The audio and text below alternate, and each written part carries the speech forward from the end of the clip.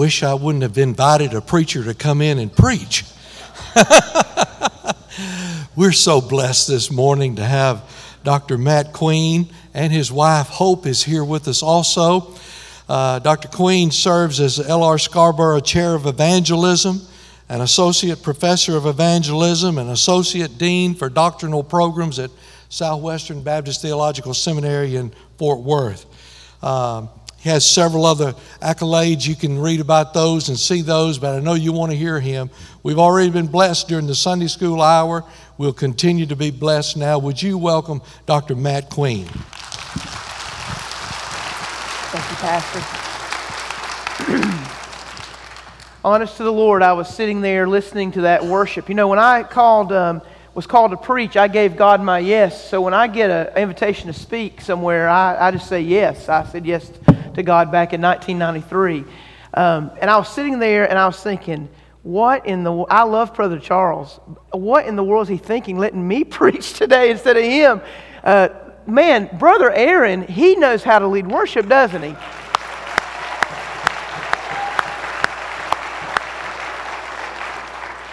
I was thinking, man, I wish he was my music minister. He was good. He is good. But he was a Southwestern grad, so that's expected from him. So anyway, I hope you've brought your copy of God's Word today. And if you didn't, there should be one there in the pew rack right before you. And if you would, take your Bibles and open it up to the book of Acts, Acts chapter 18. And today I want us to look at Acts chapter 18, specifically in verses 1 through 11. Acts chapter 18, verses 1 through 11. The title of my message today is Conquering the Corinthian Cringes. Conquering the Corinthian cringes. Conquering, having victory over the Corinthians, something that happened in Corinth, cringes. Now, some of you don't know that word, cringes. Some of you may say when you get really afraid of something, you shake. Or some of you say, I got so scared I trembled. Well, up in the mountains of North Carolina where I'm from, I'm just an old mountain preacher. We don't say trembling. That for rednecks up in the mountains of North Carolina sounds a little sissy. We say he got a case of the cringes. You know, he's shaking to death and afraid. And so today I want to talk to you about how each and every one of us, just like the Apostle Paul, can conquer the Corinthian cringes. Now, some of you are saying, why in the world is there such a case? Is it communicable? How in the world do I catch the Corinthian cringes? As we look into the text today, I want you to see that the Apostle Paul, when he arrives in Corinth, he has every reason to be afraid. He has every reason to be afraid. We'll talk to you about why that is in just a moment. But while he's there, he still evangelizes. You know, Brother Charles, I don't know. I would think that there might be a little bit of an excuse, maybe, if we as Christians were persecuted for our faith, like Paul was, for us not to share the gospel. But friends, we are in a free country with no kind of repercussions for us if we share the gospel, and yet we keep our mouths silent. Some of us are afraid to do it, and so today I want to talk to you about how you can conquer the fear in evangelism. If you would, follow along with me in the text. I'm reading from the New King James, chapter 18, book of Acts, verse 1. The Bible says, "And after these things, Paul departed from Athens and went to Corinth. And he found a certain Jew named Aquila, born in Pontus, who had recently come from Italy with his wife Priscilla, because Claudius had commanded all the Jews to depart from Rome. And he said to them," and he stayed with them. So because he was of the same trade, he stayed with them and worked, for by occupation they were tent makers. And he reasoned in the synagogue every Sabbath, persuaded both Jews and Greeks. And when the Bible says when Silas and Timothy had come from Macedonia, Paul was compelled by the Spirit and testified to the Jews that Jesus is the Christ. When they opposed and blasphemed him, he shook his garments, and he said to them, "Your blood be on your own heads. I am clean, and from now on I will go to the Gentiles." He departed from there, and the Bible says he entered the house of a certain man named Justus, one who worshiped God, whose house was just right next door to the synagogue. Then Crispus, the ruler of the synagogue, believed on the Lord with all of his household. And many of the Corinthians, hearing, believed and were baptized. Now the Lord spoke to Paul in the night by a vision. Do not be afraid, but speak. Do not keep silent, for I am with you. And no one will attack or hurt you, for I have many people in this city. And he continued there 1 year and 6 months, teaching the word of God among them. Paul, as he arrives in Corinth, he arrives, and the Bible says, you don't need to turn there necessarily, but if you're writing down notes, look later on. 1 Corinthians chapter 2, verse 3, Paul says, when he came to Corinth, he said, I came and I was with you. At the very first, I came to you and was in fear and much trembling. When he arrived, he was fearful. He was shaken up. And in fact, we know that's the case not only because Paul testifies in 1 Corinthians 2:3 to that, which I just read, but also in this text, the Bible says, things got so fearful that Paul was visited in the middle of the night by a vision by Jesus. And he said, Paul, stop being afraid. This morning, I say to this church, stop being afraid. Don't be silent. Speak and tell people about Jesus Christ. Today I want to talk to you about how to conquer witnessing fears in your life. Now, let me just say this. I said a little earlier in the first service. I've studied evangelism. I've actually been practicing evangelism ever since I was 8 years old. Let me just stop there and say that. I was saved at the age of 7. At the age of 8, my dad, who was a deacon, took me door-to-door evangelizing with him. I've never gotten over it. You know what? We as children do what our parents did. And so if you want to see a successful evangelism program that will continue long past your years, if your parents, if your grandparents in here, take your children, take your grandchildren and witnessing with you. They'll never get over it.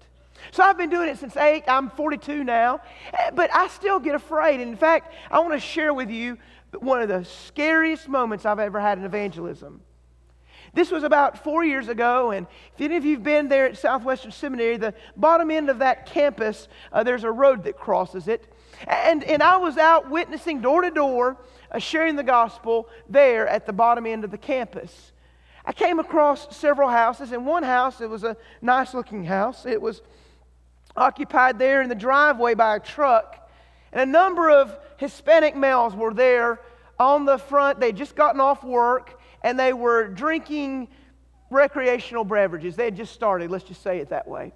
And so I went up to them, and I thought, how in the world am I going to talk to guys drinking beer about Jesus? I mean, how is it? And I got afraid and scared and wondered, how am I going to do this? And so I just went up to them, and I just said, hello, sir, my name's Matt. This is Samuel. This is so-and-so. We're right over there from the seminary. We're here to tell you about how you can have peace with God through Jesus. And no sooner as I said that phrase, how you can have peace with God through Jesus, some of those Latino men began to laugh and chuckle it up. Well, they're drinking beer now, they're laughing at me, and I thought, how am I going to get control of this? I don't know what to do. And all of a sudden, I just looked at the biggest one of them, and I said, sir, is that funny? All of a sudden, I looked down in that guy's lap.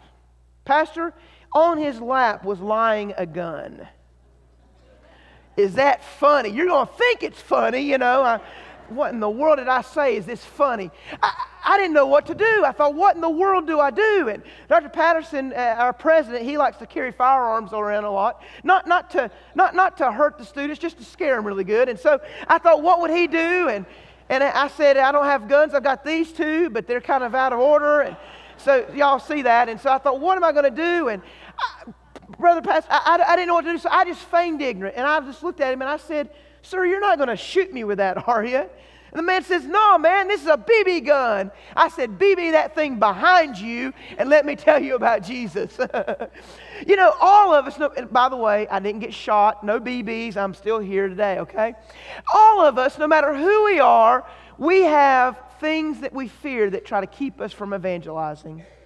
And what I want to do is I walk through this text. I want you to see what was the source of Paul's fear in Corinth as it related to evangelism. And then I want us to look at the solution for Paul's fears and for everyone under the sound of my voice today, the solution for your fear in evangelism as we look into the text of Scripture. So as we look and we see that Paul has to have a vision from the Lord, just not to be afraid, we wonder, why does Paul come to them in fear and much trembling? Let me tell you about the source of his fear. If you were to turn there, I'm not asking you to, but if you were to turn there in Acts chapter 13, the Bible says that Paul comes to Antioch in Pisidia. And there in Antioch in Pisidia, he is preaching the gospel. Unlike Philip, who sees a revival in Samaria, the Apostle Paul receives persecution and is expelled from Antioch in Pisidia, Acts chapter 13.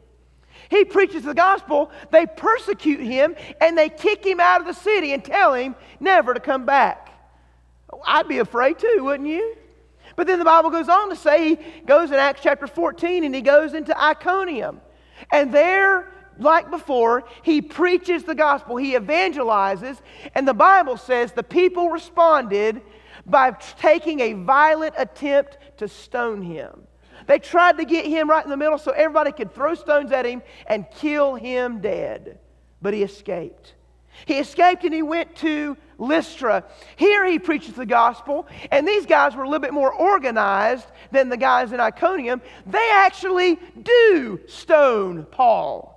And they stone him with so many stones and rocks that they think he is dead. And they drag his body out to the edge of the city saying, if any more of you Christians want to come in here with your propaganda, this is what will happen to you. But God preserved Paul's life. Acts chapter 16, he comes into Philippi, and there he witnesses to a lady named Lydia who receives the Lord. Thank the Lord, somebody finally comes to know the Lord, you know. And so this happens, and then he makes his way into the town, and there's a demon-possessed young girl who's a fortune teller. And she's going around and she's saying, look, it's servants of the Most High God. And after about 2 or 3 days of that, Paul gets kind of perturbed with her. He says, out from her in the name of Jesus. And immediately that demon comes out. Now you think people will rejoice for that. But the people don't like it because the men lost profit. And the Bible says they throw Paul and Silas in the jail. He went to jail for evangelizing. Now some of you are here and you thought that Jailhouse Rock began with Elvis Presley, right? It didn't. It's in the Bible. The Bible says that Paul and Silas began to sing and the jailhouse rocked. It rocked to its core. The doors came open. The fetters came off. And the Bible says the jailer was going to kill himself because he knew he was going to be in trouble. But Paul said, don't kill yourself. We're all still here. And that man asked the question that's the most important question that anyone in the world could ever ask. Some of you today are asking that question. What must I do to be saved? And Paul, knowing he'd been in prison, knowing he had been stoned, knowing he had been expelled from the city, Paul didn't keep his mouth shut. And Paul says, believe on the Lord Jesus Christ, and you will be saved, you and all your household. And they were. He leaves there and he goes to Athens. And there he's among the philosophers of the day. The Bible says there in the marketplace he begins to preach Jesus and resurrection. And these are strange things to their ears. They call him a babbler and they say, what does he want to say? And so they invite him up to the Areopagus, Mars Hill, a rock there formed right below where all of the false gods in Athens were housed. And there they are, and he preaches Jesus. And the Bible said that some believed, some say, we'll hear you again on this matter, but the vast majority of them made fun of him and ridiculed him for what he did.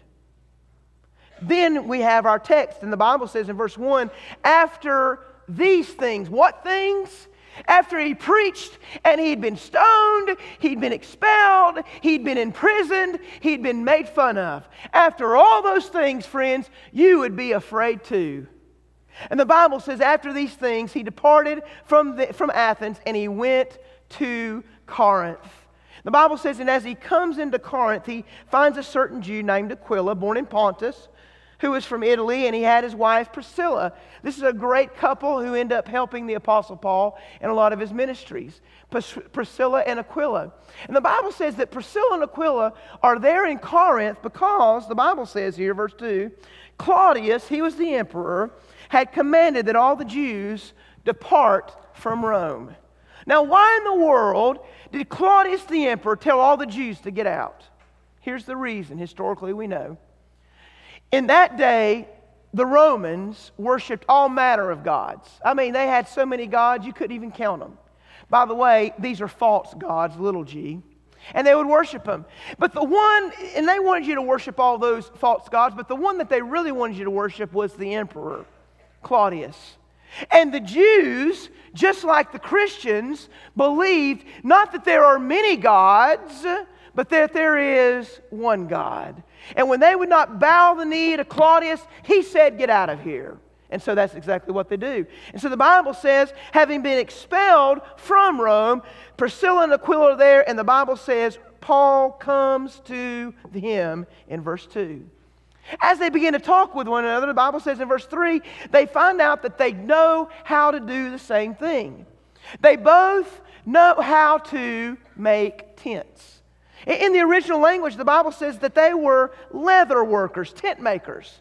Now, what does that mean for us? Today, when we talk about a tent, we think of plastic and polymers and poles, don't we? I mean, we put all those things together and it just falls over, it blows over.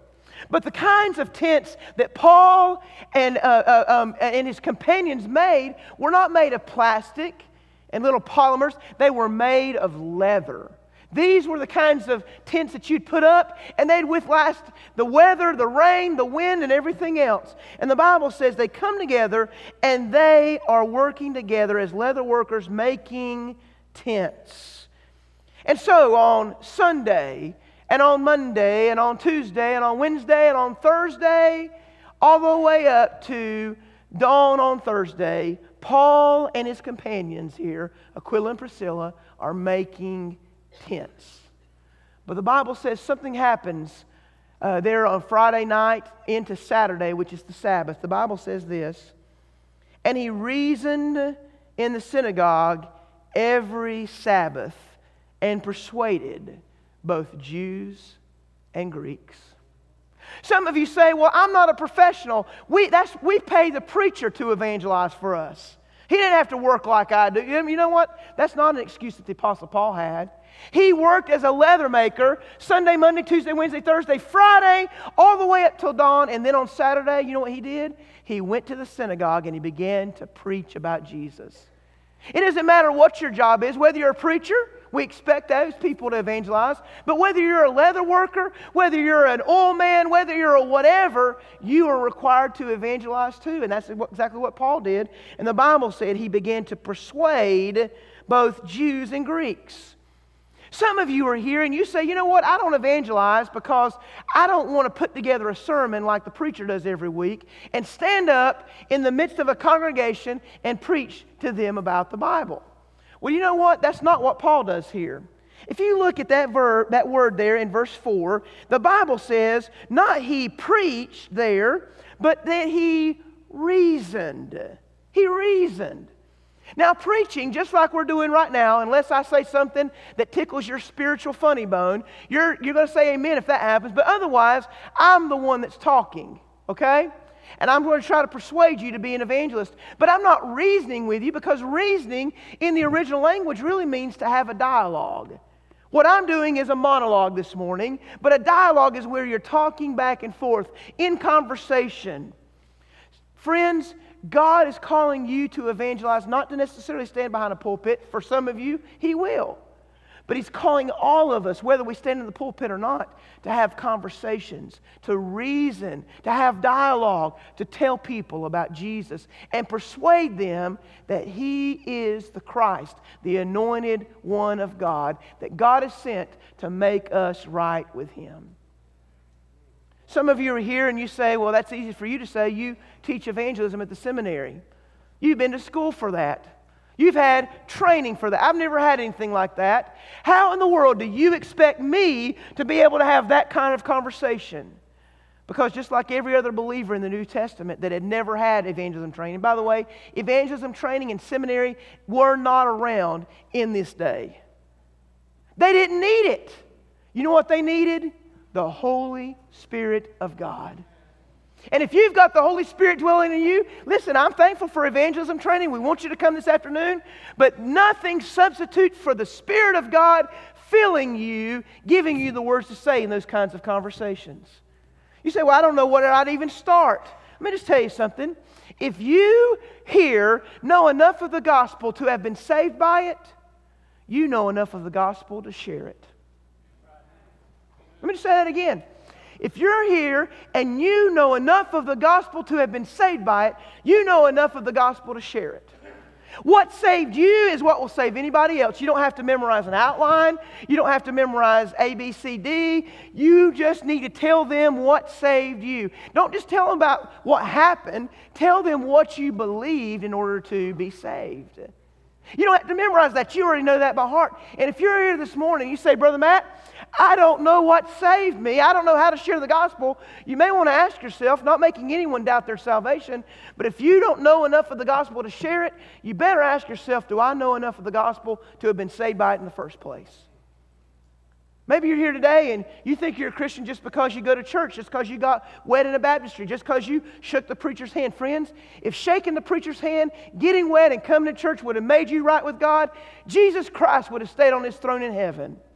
But that's not good enough. Now, that's what people who get saved do, by the way. You do belong to the church. You do get baptized. But you don't do that to save you. You do that because you're saved. God is calling you today to have conversations, reason with people through dialogue, that Jesus is the Christ. And the Bible says, and when He did this, Silas and Timothy came from Macedonia. They came from Philippi. We see this in 1 and 2 Corinthians. We also see it in other places, where when they came bringing money to Paul. Because Paul was working, as I said, Sunday, Monday, Tuesday, Wednesday, Thursday, and Friday. He was only able to evangelize in the synagogue on Saturday whenever the Sabbath came.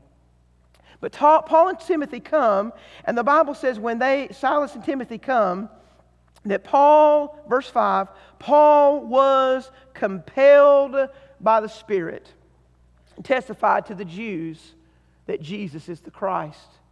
When he arrived and those guys arrived with a gift from the church in Macedonia, Paul did not have to work as much as he was, and he could spend all of his time occupied, as it says here, telling the Jews about Jesus Christ.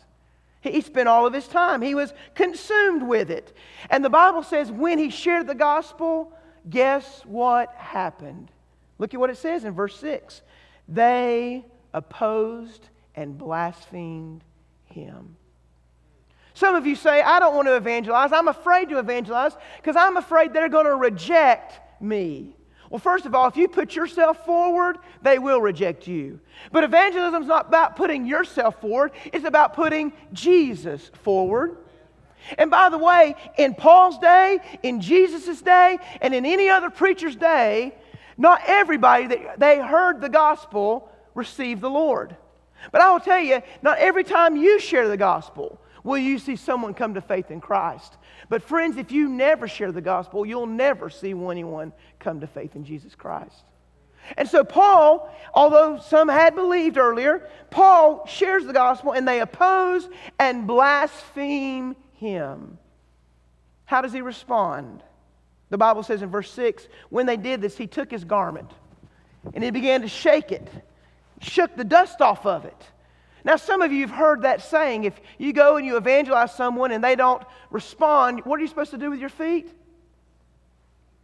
Shake the dust. Y'all heard that before? Shake the dust off your feet.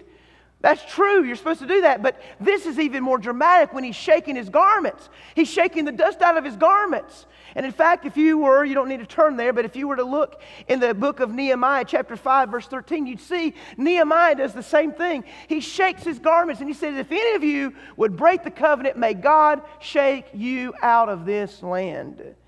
The Bible says he shakes his garments because they've rejected. And he says to them, your blood be on your own heads. I am clean, and from now on, I'm going to the Gentiles. You know what that means? That means everyone here, if you're a Christian, you have a responsibility to share the gospel. And if you don't, on the last day, whether it's literal or figurative, I'll let you figure that out. But in some real way, the lost people that you've kept your mouth zipped and not told about Jesus, on your hands and on your head, their blood will be required of you. Doesn't mean you're going to lose your salvation, but friends, you're going to be responsible for them. He said, look, your blood be on your own heads. I'm clean. I'm now going to go to the Gentiles from now on. Let me just tell you this. Here's the fact of the matter for everyone here today. If someone hears the gospel and believes it, God's responsible. Amen? But if someone hears the gospel and rejects it, they're responsible. But if they never hear the gospel, ma'am, you're responsible. Sir, yeah, you're responsible. You up there in the balcony, you're responsible, and I'm responsible. There's a responsibility for us to take the gospel to lost and dying people. In fact, I don't know, at the great white throne judgment, that's whenever God's going to judge all sinners. I don't know if we'll be there in the galley or not. But if we are, can you imagine that person in your life that you know is lost? That family member, that co-worker, that friend at school, that neighbor? Can you imagine they're there before God and He opens the books and He says those most saddest words in creation, depart from me, ye cursed, I never knew you. And they say, but Lord, I was a good person. Depart from me. But Lord, oh, wait a minute, I see up there in the balcony. That was my neighbor. He never said anything to me about it. God, why are you letting him in heaven but not letting me? Friends, I don't want to hear that. That's why I try to share the gospel with every person I can. Because if they hear it and reject it, they're not rejecting me. They're rejecting Jesus. The Bible says he moves on, and the Bible says he departs from there, verse 7, and he enters the house of a certain man named Justus, one who worshiped God, whose house was next door to the synagogue. And not only does he hear the gospel, but Crispus, verse 8, the ruler of the synagogue, then believed on the Lord with all his household. Now people, though some had rejected, now there's starting to be some who believe. Some of you are here and think, well, if I get the right number with God, I'll be okay with Him. Well, no, friends, that's not how it goes. God doesn't pick numbers of who's going to go and who's not. He has given everyone here an invitation to receive Him. You say, how do I receive it? Well, you'd receive it the same way they did. Look at verse 8. The Bible says, and many of the Corinthians, hearing, believed. Paul says in the book of Romans, chapter 10, how will they believe if they don't what? Hear. Now listen, you ought to live your life right. You ought to live your message ought to match your lifestyle. But he didn't say they believe because they see. The Bible says they believe because they hear. That means you got to use words. You got to speak up. You got to tell people about Jesus. And the Bible says that they begin to hear Paul, verse 8, hearing they believed. There's only two things that are stopping any person in the world from becoming a Christian. First of all, the conviction and preparation of the Holy Spirit in their hearts. And second of all, for them to hear the gospel. Listen, I'm all for friendships. I love that. I'm all for helping those in need. But friends, let me tell you something. Those things other religions can do. They help people. They are friends with people. Christians are friends with people. Christians help people. But friends, the only thing that no other religion can do is go in the power of the Spirit through His conviction and share the unchanged gospel of Jesus Christ. That's what saves anyone. And the Bible says when they heard, they believed. Some of you are here today and maybe you've heard the message before. Maybe you've never heard it. But I'm here as a gospel preacher to tell you this. I don't care what your mama thinks about you. I don't care what your boss thinks about you. I don't care what your spouse thinks about you, your grandkids or your kids. The Bible says we've all sinned and fall short of the glory of God. Sin is disobedience. That means everyone here, no one is perfect. No one is perfect. We've all disobeyed God. We've all done what we wanted to do, whether it was with our speech, whether it was with our actions, whether it's what we took into our bodies, whether it's the places we go, whatever it is, we have disobeyed God. And we, left to our own devices, will go to a place called hell. But God loved the world. And He demonstrated His love by sending His Son Jesus, who was God in the flesh, who died on the cross. The Bible says that the wages or the result of sin is death. The Bible says the soul that sins, it surely will die. Jesus, who is to live forever, died, taking the penalty of God against your sin and mine, taking the wrath of God against our sin upon Himself, and He died on the cross for everyone here today. They took Him off of that cross and they put Him in a tomb, a cave as it were, and they rolled a stone in front of it. For one day He was there. For 2 days He was there. But on the third day, by resurrection power of the Holy Spirit, He was raised from the dead, and He lives today, and He'll live forever, never to die again. He did that for you. Someone's here needing to hear that. He did it all. You don't have to do anything to get saved other than receive His gift of salvation. How do you receive it? Is there a card to fill out? Is there something I punch into my computer? Do I send an email confirmation? No. The way you receive it is 3 ways. First, you must repent of your sin. Turn away from your sin. Second, put your faith in what Jesus did, not what you can do for yourself or anyone else can do for you or anyone said about you. You put your faith in Jesus. And the Bible says, and whoever calls on the name of the Lord will be saved. Today in this service, at the end, we're going to have the pastors down here, other counselors that will be here. Today, we want to explain to you how you can turn away from your disobedience, put your faith in Jesus, and call on His name. And if you're here today and you've never done that, or maybe you went through the motions, but you know you're not really forgiven by God. You never were forgiven by God.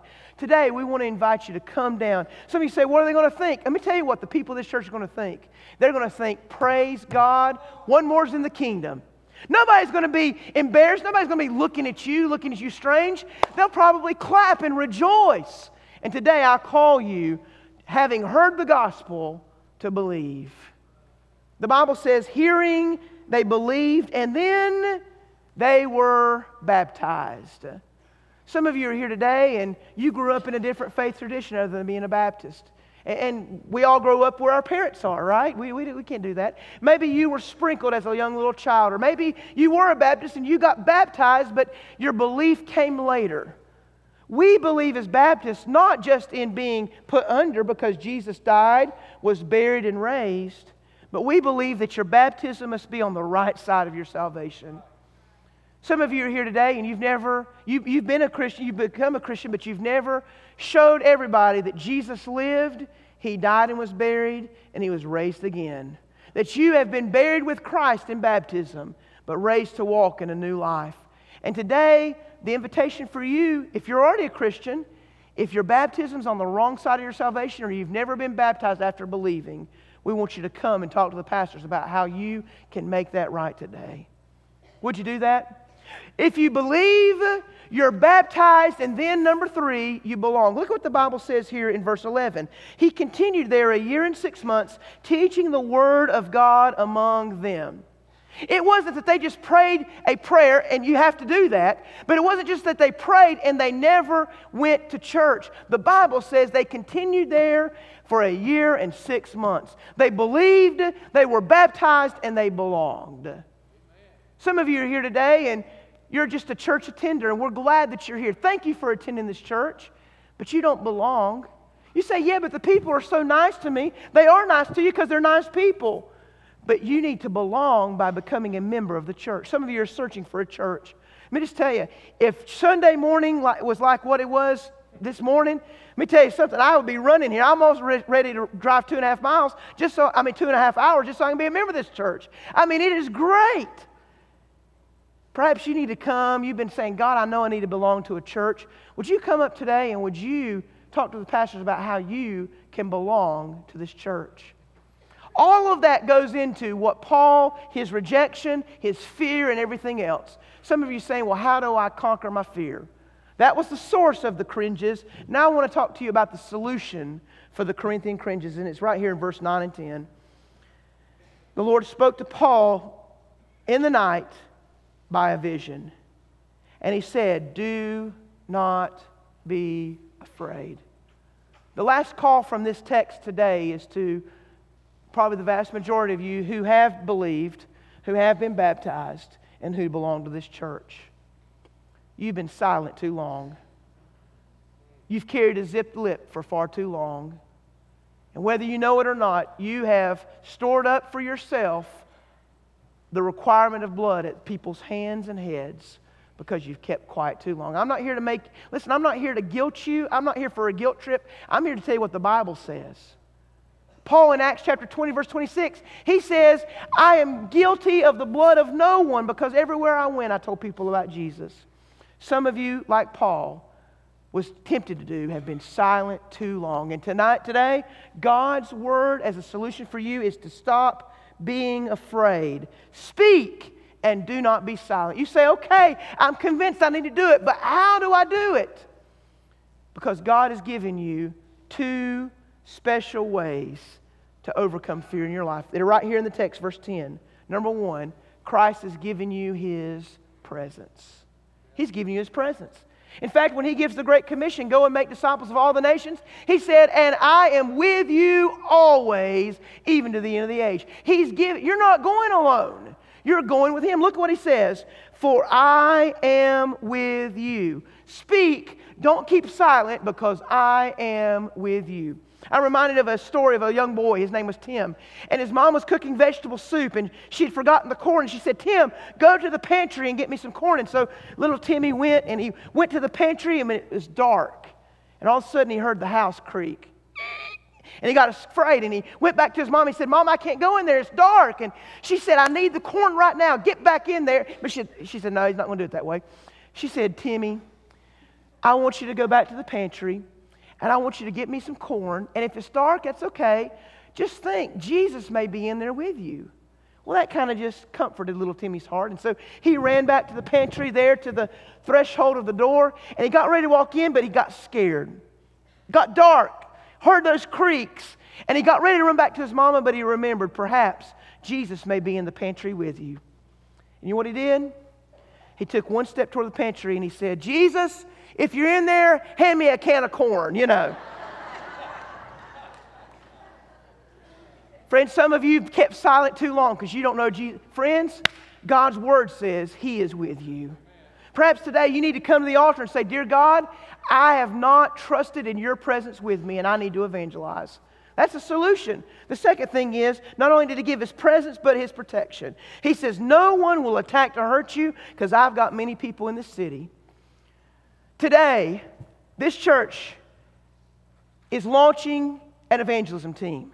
And it's not just a group of the pastors and deacons, but I want you to know who's on the evangelism team. Pastor, I'm going to go ahead and announce it to him. Is that okay? All right. Everyone right here, you're a part of the evangelism team. Those of you up there in the balcony on this side, you didn't know this, but y'all are part of the evangelism team of this church. Those of you who are on the floor, friends, if you're a believer in Jesus Christ and a member of this church, you're a member of this church's evangelism team. It's not for special people. God is counting on you. Lost souls are counting on you. Not just a few, but all of you to get out into Longview, Texas and tell people how they can be saved from their sins through Jesus. So I ask you, what will be your response? As our musicians make their way to the front, the pastors are here at the front. They're making their way. I want to know, will you respond? And as they're doing that, as people are making their way, some of you today have never believed in Jesus. I told you exactly what you need to do. You need to repent of your sins. You need to put your faith in Jesus. You need to call on His name. We're going to have some of the pastors and counselors right up here.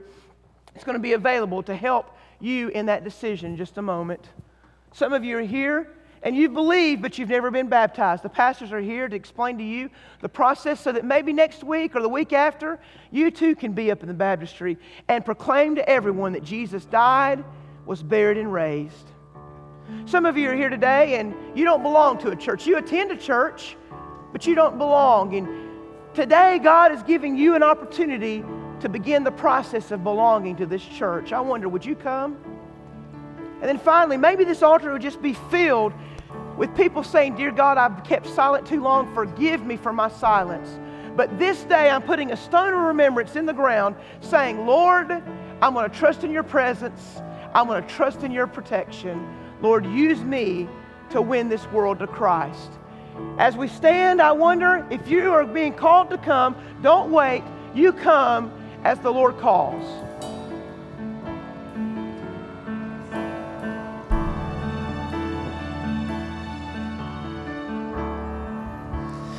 Everyone needs compassion, love that's never failing.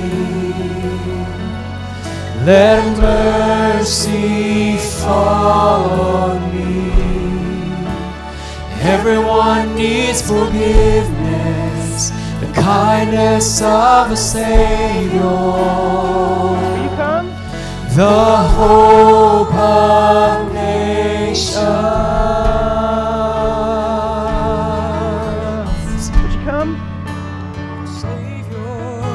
Savior, He can move the mountains. My God is mighty to save. He is mighty to save. Forever, author of salvation. He rose and conquered the grave. Jesus conquered the grave. Would you come? God's calling you. Would you come?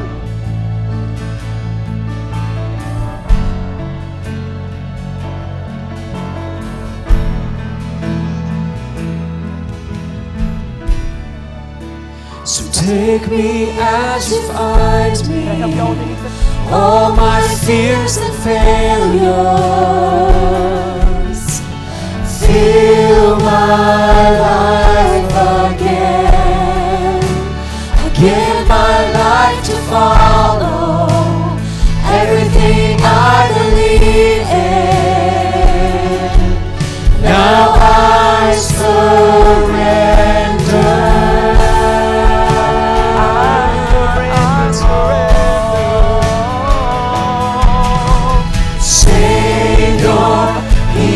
Move the mountains. My God is mighty to save. He is mighty to save. Forever, author of salvation. He rose and conquered the grave. Jesus conquered the grave. Shine your light and let the whole world see. We're singing for the glory of the risen King. Jesus, shine your light and let the whole world see. We're singing for the glory of the risen King. Savior, He can move My God is mighty to save. He is mighty to save. Forever, author of salvation. He rose and conquered the grave. Jesus conquered the grave. Savior, He can move the mountains. My God is mighty to save. He is mighty to save. Forever, author of salvation. He rose and conquered the grave. Jesus conquered the grave. Shine your light and let the whole world see. We're singing for the glory of the risen King. Jesus, shine your light and let the whole world see. We're singing for the glory of the risen King. Savior, He can move the mountains. My God is mighty to save. He is mighty to save. Forever, author of salvation. He rose and conquered the grave. Jesus conquered the grave.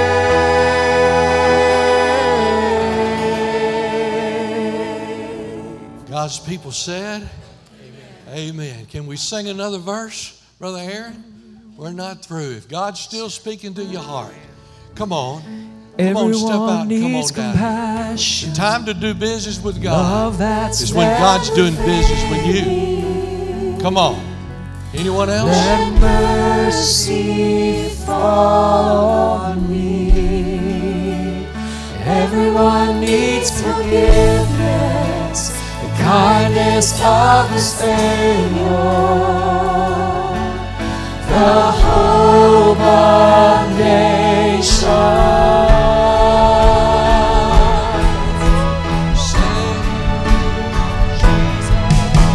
Savior, He can move the mountains. My God is mighty to save. He is mighty to save. Forever, author of salvation. He rose and conquered the grave. Jesus conquered the grave.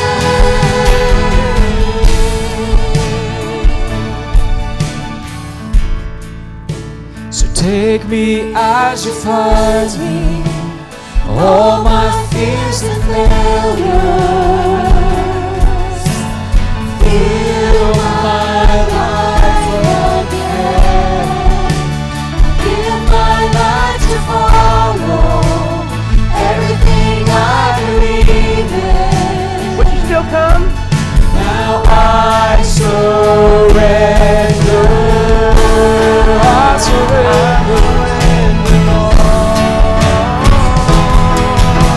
Savior, He can move the mountains.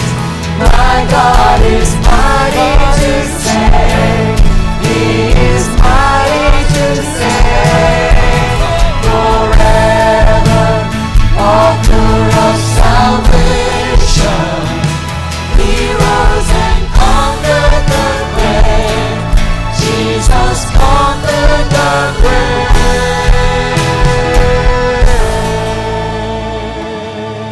Amen. You can be seated. Praise the Lord. Let me make some announcements here just real quickly, and then we'll be on our way. Don't forget Saturday morning, 10:30, extravaganza. We've never done it this way before.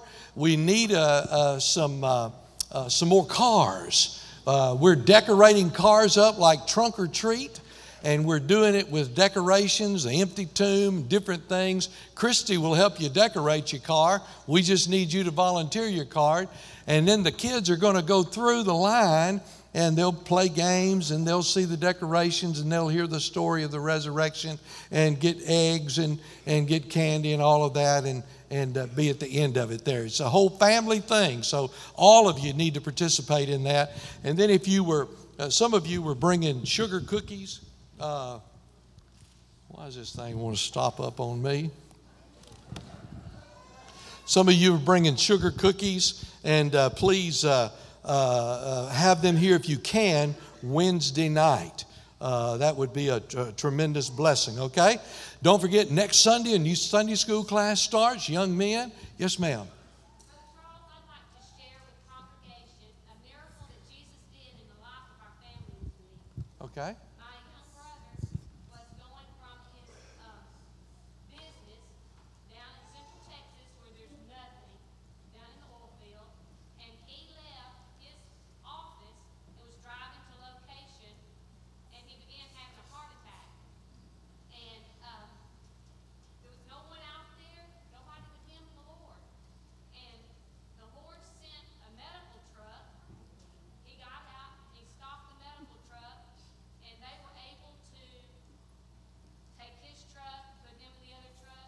They drove him to Jordanton, which I don't know if any of you know where that is, little old bitty hole in the wall that had a helipad. And they had a helicopter waiting on him, airlifted him to San Antonio, had 2 stents put in on Thursday. On Saturday, he had the 3rd stent put in. The first stent that he had done, it was a 99% blockage. I'm just telling you that that's a miracle of God, that he was able to survive something like that, and that God had it all in his hands. And I just wanted to share with this congregation. Amen. Praise the Lord. Amen. Amen. Thank you, Jan. Amen. Man, God's in the miracle business. He still works miracles. Amen. Don't you feel sorry for these folk who think all the miracles are over with? My soul, God still heals, and man, praise the Lord. Right after this, over in the Grand Hall, the building in the back, we'll have soup and salads, and we'll also have pizza. And then our children will have children's choir while the seminar is going on. So your children will have somewhere to go, preschoolers and children also, and be a part of that. Stay with us and help us. Don't forget, bring diapers, 3, 4, and 5s. And that's ending, is it this whole month? It's the month of April. Okay, bring those and help us with that. Building for Eternity is having a meeting today after the seminar. Be sure you're here for that. Next Sunday morning,